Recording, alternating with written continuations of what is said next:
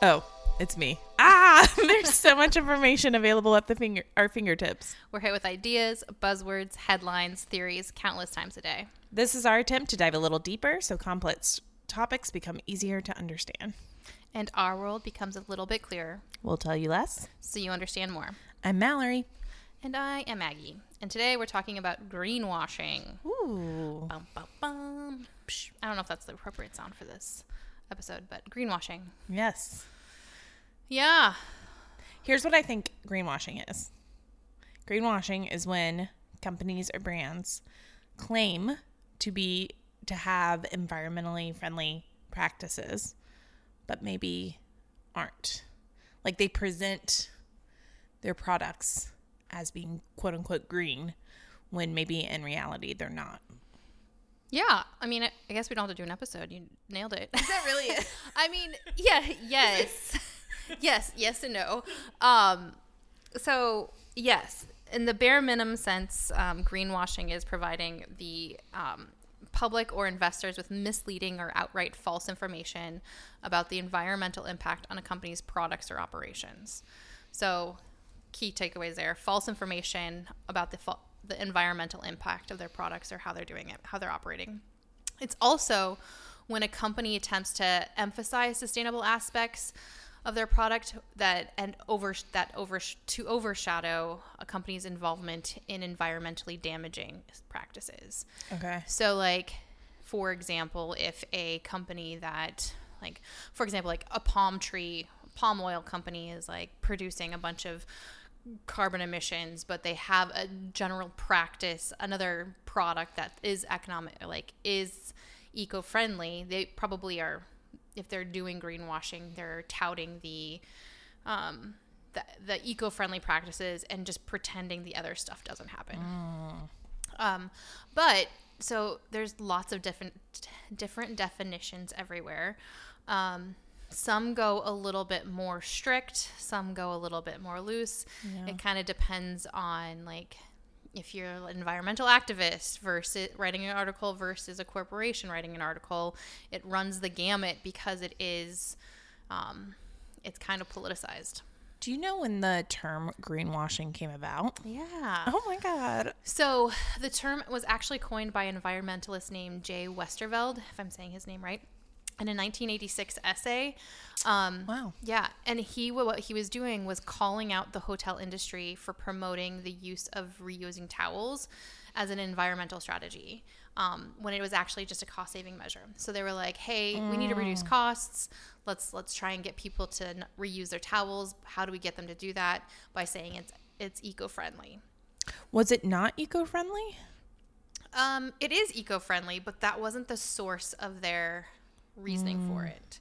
So that's where it gets a little bit tricky. And right. We'll talk about, it's like a little bit of controversy, so we'll kind of get into some conversation later. But greenwashing is also, so we're clear, is a play on whitewashing, which is using false information to intentionally hide wrongdoing, error, or an unpleasant situation in an attempt to make it seem less bad. So greenwashing, whitewashing, trying to cover something up. Yeah. Yeah. So examples of greenwashing, or I'll give one example of greenwashing, which I think we probably all are aware of, is the Volkswagen scandal. I don't know if you remember that from a couple years ago. Vaguely. Yeah. Okay. So I didn't realize, I heard about it in the news. Yeah. I didn't really understand what it was. I knew that it did some really shitty stuff. But so what happened was Volkswagen admitted to fitting cars with software that was designed so that when they went to get their emissions test, it recognized it and they altered the car's performance to reduce the emission level during the test only. Oh, that is tricky. Isn't that shady? Yeah. Super shady. Company wide, this was going on. Letters had known about it. And this was all happening while they were marketing low emissions, eco-friendly features, when in actuality, their engines were emitting up to 40 times the allowed limit, which is nuts. Okay. Yeah, that is nuts. To me, that's like an illegal business practice. I agree. 100%. Where greenwashing to me is like a shady marketing practice. Yes. So I think that's where greenwashing is a little bit different because it's like a broad, it could be a Right. catch-all. And that's Okay. where it's a little bit, that's why I think it's so controversial oftentimes because it is so like, it could be used for fear-mongering or shaming, but it Right. could also be like, this is really bad practices and we're putting it under there. Right. This is a common example that is identified as greenwashing. But I agree. It's just really poor business practices. Yeah. Like, you're ruining your credibility for consumers, right? Right. Right. So, the EPA found that. But interestingly, which I didn't know, is that GM was busted for something similar because their Cadillacs were built What? to turn off the pollution controls when the air conditioning was on. Oh. Yeah. Huh. Like And- certain models of it. So it's just Yeah. really, like, it makes you really question business in some capacity. I'm just like, to me, I'm like, that is a serious, like, lie that you are telling people. Yeah. And it feels very illegal. Right. Whereas, I'm like, that's not greenwashing. That's just like a deceitful, like you're just lying and stealing. Fraud. Yeah. It's fraud. Yeah. Right. Yeah. Jeez. Okay. Right. So since, when did I say? 1986, that essay came out. Greenwashing has been kind of in and out of our vernacular. It's been building in momentum. The term was at an all-time high, actually. I think I looked at the last 10 years for Google searches in November of last year because that's when the COP27 Conference of Parties 27 was in last November, and a report that was published slammed greenwashing. So it was an official statement saying corporations, hey, you cannot be doing this anymore. You're doing it at the detriment of us trying to achieve our climate objectives. Got it. Okay. So in this report, And this is a UN report? yeah, Okay. UN, and so this report gave companies like non-state actors, so organizations, states, cities, a little bit more guidance on what they should and should not be doing in terms of marketing practices or trying to attract consumers or money based on their green initiatives. It's an interesting question, like how far can you deceive a customer?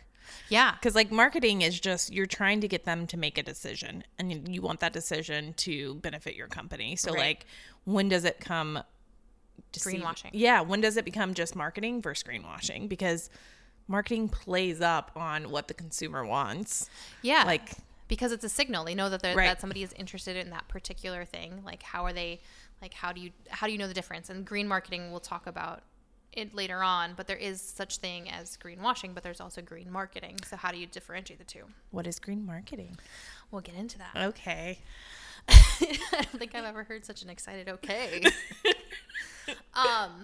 So a couple of things that the COP27 report noted is that according to experts, companies, states, cities cannot claim to be net zero while continuing to build or invest in new fossil fuel supply or any kind of environmentally destructive activities.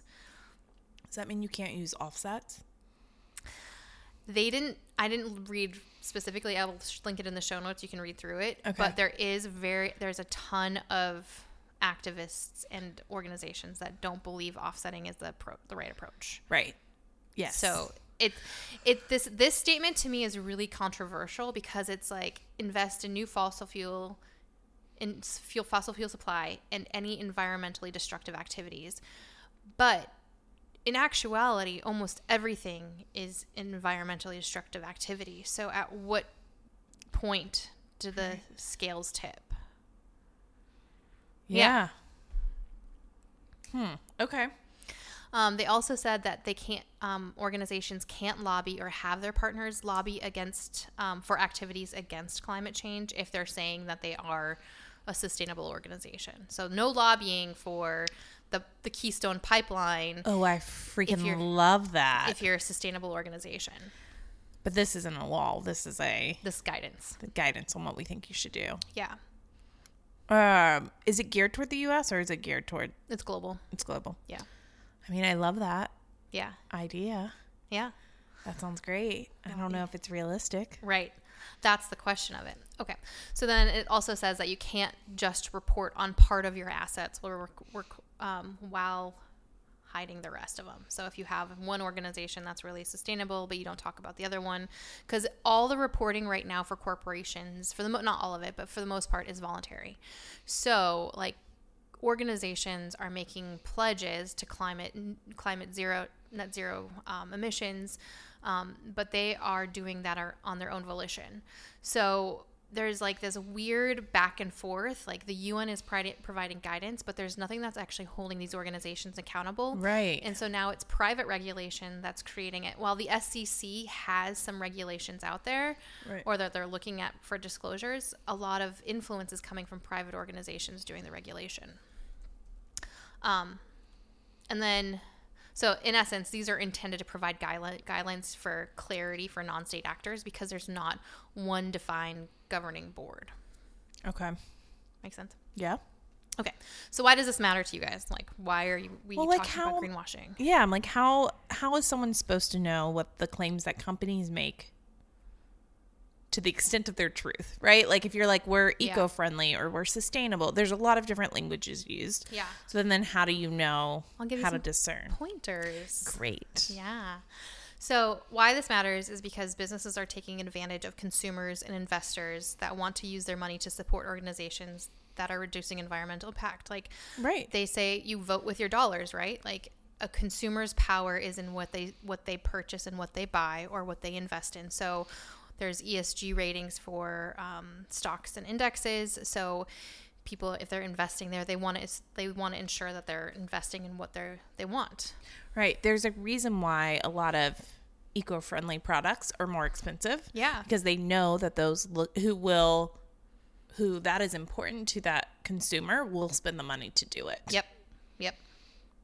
And that's why organizations are doing it, is because they know that there's a market. Exactly. Yeah. They know there's money in it. They know that there's going to be money coming towards them if they can market it in that manner. Okay, so how do I know? So green marketing. Yes. We're going to get to that one first. Okay. So green marketing is highlighting the environmentally friendly policies, initiatives, products, and services that are more beneficial or at least less harmful to the environment than other products. So you're using your, like, if you volunteer in local communities, if your product is carbon neutral packaging, if you have completely recyclable or compostable products, like if you're differentiating your product based on those things. But the difference is green marketing is authentic and verifiable, where greenwashing is misleading and outright false information.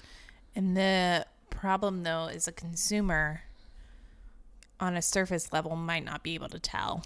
Right. Which is which. Because that was like, green marketing is extremely important. Right. Like, companies should talk about what they're doing. Yeah. And should advertise what they're doing if it's true.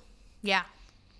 I'll get to some tips at the end of the episode on like how you can differentiate, like how you can validate if it's green marketing, if they're actually true and authentic as to what they're saying they're doing versus greenwashing. Okay. But then, so exactly to your point, this is the part that I think is controversial, is that I think that greenwashing and using it as a fear tactic or a shame tactic is really detrimental to the progress for climate change. What is an example of that? So, somebody causing shame because of greenwashing? Yeah, like using greenwashing to cause shame. So, I'll give an example. So, okay. I work in business travel. Yeah. And so organizations use business travel, one, to generate revenue, to generate sales, like for team building. For consulting organizations in particular, it's really important because they go on site. And so there's a lot of shame now in taking flights and people shaming and saying, you cannot fly because you're risking the climate. Like you are at risk of, you're not taking it seriously. People are being, I think it's called shame flying or something like that. Shaming people that are flying. And so how I think this is a detriment to progress is because either people aren't going to, aren't going to do the activity themselves, and then it kind of hinders. I think some people will stop and change their behavior, but I think that other organizations won't admit to it. And so there's this new thing called greenwashing. Stop. Yeah. So then rather than incorporating sustainability claims or climate commitments into their marketing messages, some brands are just refraining from any kind of green communication for fear of being called out. See, I think that's troubling. Yeah. I think you've got to talk about it. Yeah. And you've got to be able to say, here's what we're doing, here's what we're not doing. Right. And be able to substantiate it. Yeah. So, or talk about your intentions, what you want to do or what's important, even if it's not in practice yet. Well, and I think that's part of what the UN thing was saying is you can say you have intentions, but you need to actually have a plan to back it up. That makes sense. Sure. Yeah.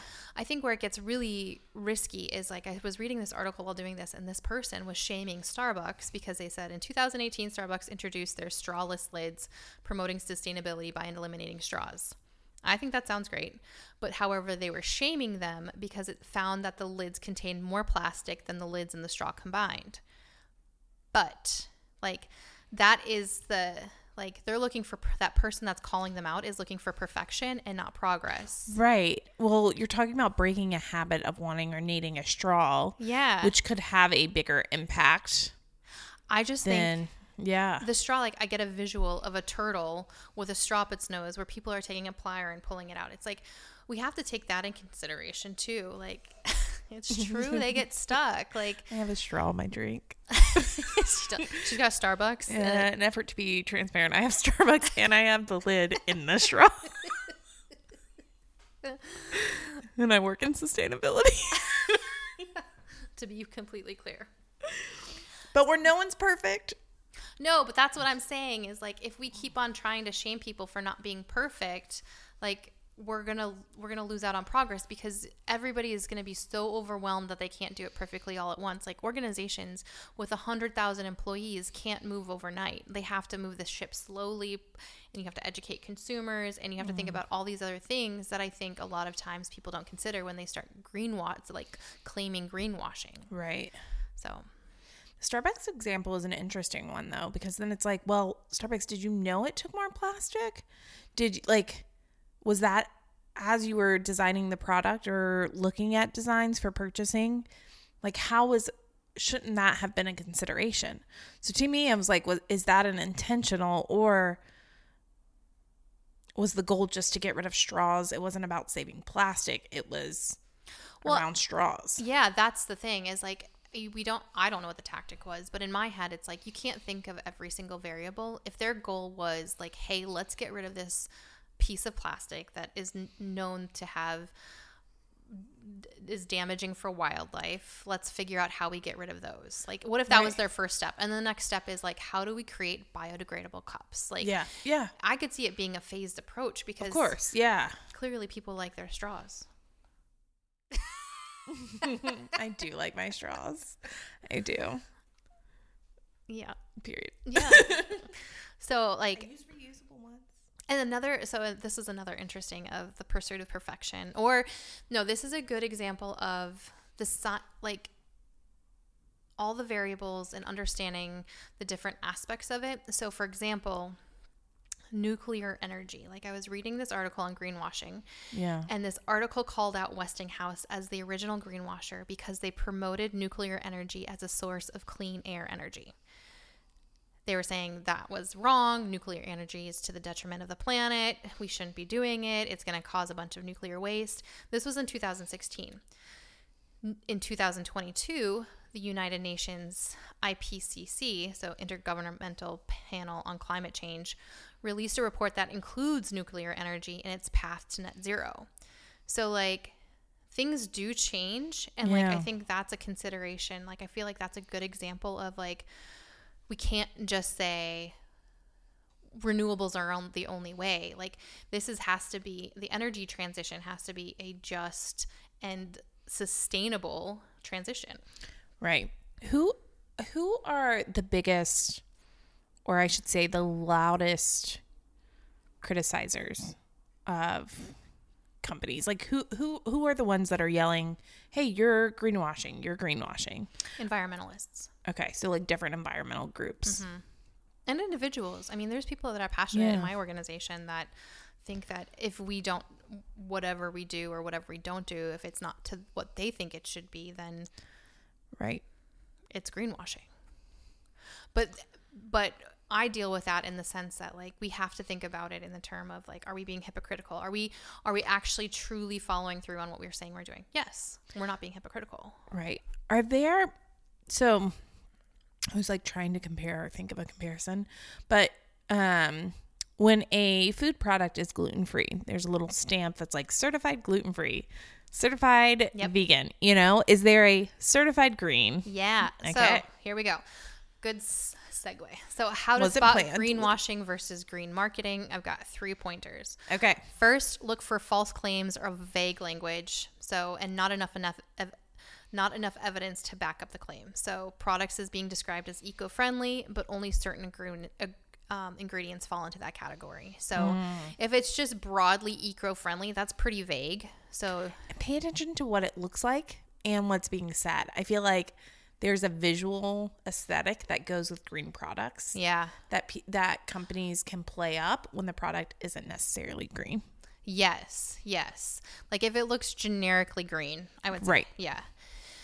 Check for certification. So Rainforest Alliance, I'll actually go through a few of these. So Rainforest Alliance is good for agricultural products, including herbs, spices, forestry, as well as the tourism business. So that's a good one to look for. It's interesting with these certifications, you kind of have to know which one they're targeting because there's not necessarily an all-inclusive, except for the one that I've been trying to target more for purchases is B Corps. Yep. Yeah. So businesses that display high standards of social and environmental behavior, there's the B Corp certification. Fair trade certified, meaning that the cost of the labor is fair for the market that it's in. And Leaping Bunny, cruelty-free products, which is more appropriate for personal care, cosmetics, household products. And I don't know how to say this one exactly, but I've seen the logo Oedo-Tex. I'm going to spell that OEDO/Tex, TEX. This is for products in the textile industry that are made entirely without harmful substances. Oh, amazing. Yeah. So there's a bunch that you can look for. So look for certifications like Mallory alluded to, and then consider what you're not being told. I love this one. Ooh. Because you just kind of have there's a lot of common sense that goes into this, right? Like if you just sit there and take a few more minutes to consider it, like the ingredients might be sustainably sourced, but if it comes from if you get a smoothie and it says the ingredients are sustainably sourced, but if it comes in a styrofoam cup, it's not sustainable. Like that's just logic, right? Don't use styrofoam cups. Yeah, right. I do agree with that. And then look at where it comes from. So, for example, we just talked about this in my world politics class.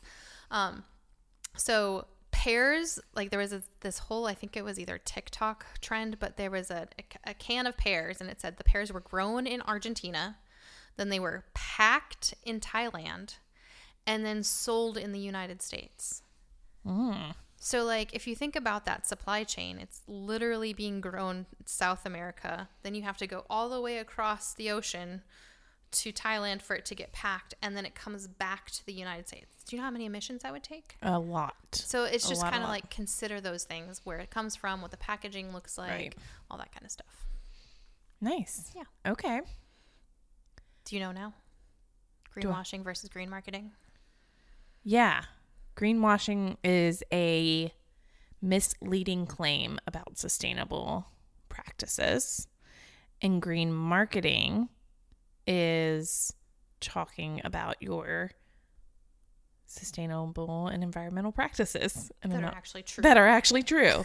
So green marketing is the right way, and greenwashing is when you lie. Liars. Cool. Yeah. All right. Well, thank you for joining us as we try to learn more about this world You can find all of our resources linked in the show notes. We're not experts, but we try to learn from there. If you have a topic you'd like to learn more about, let us know on Instagram at Tell Me Less Podcast. Until next time, Don't be a liar. be a smart consumer.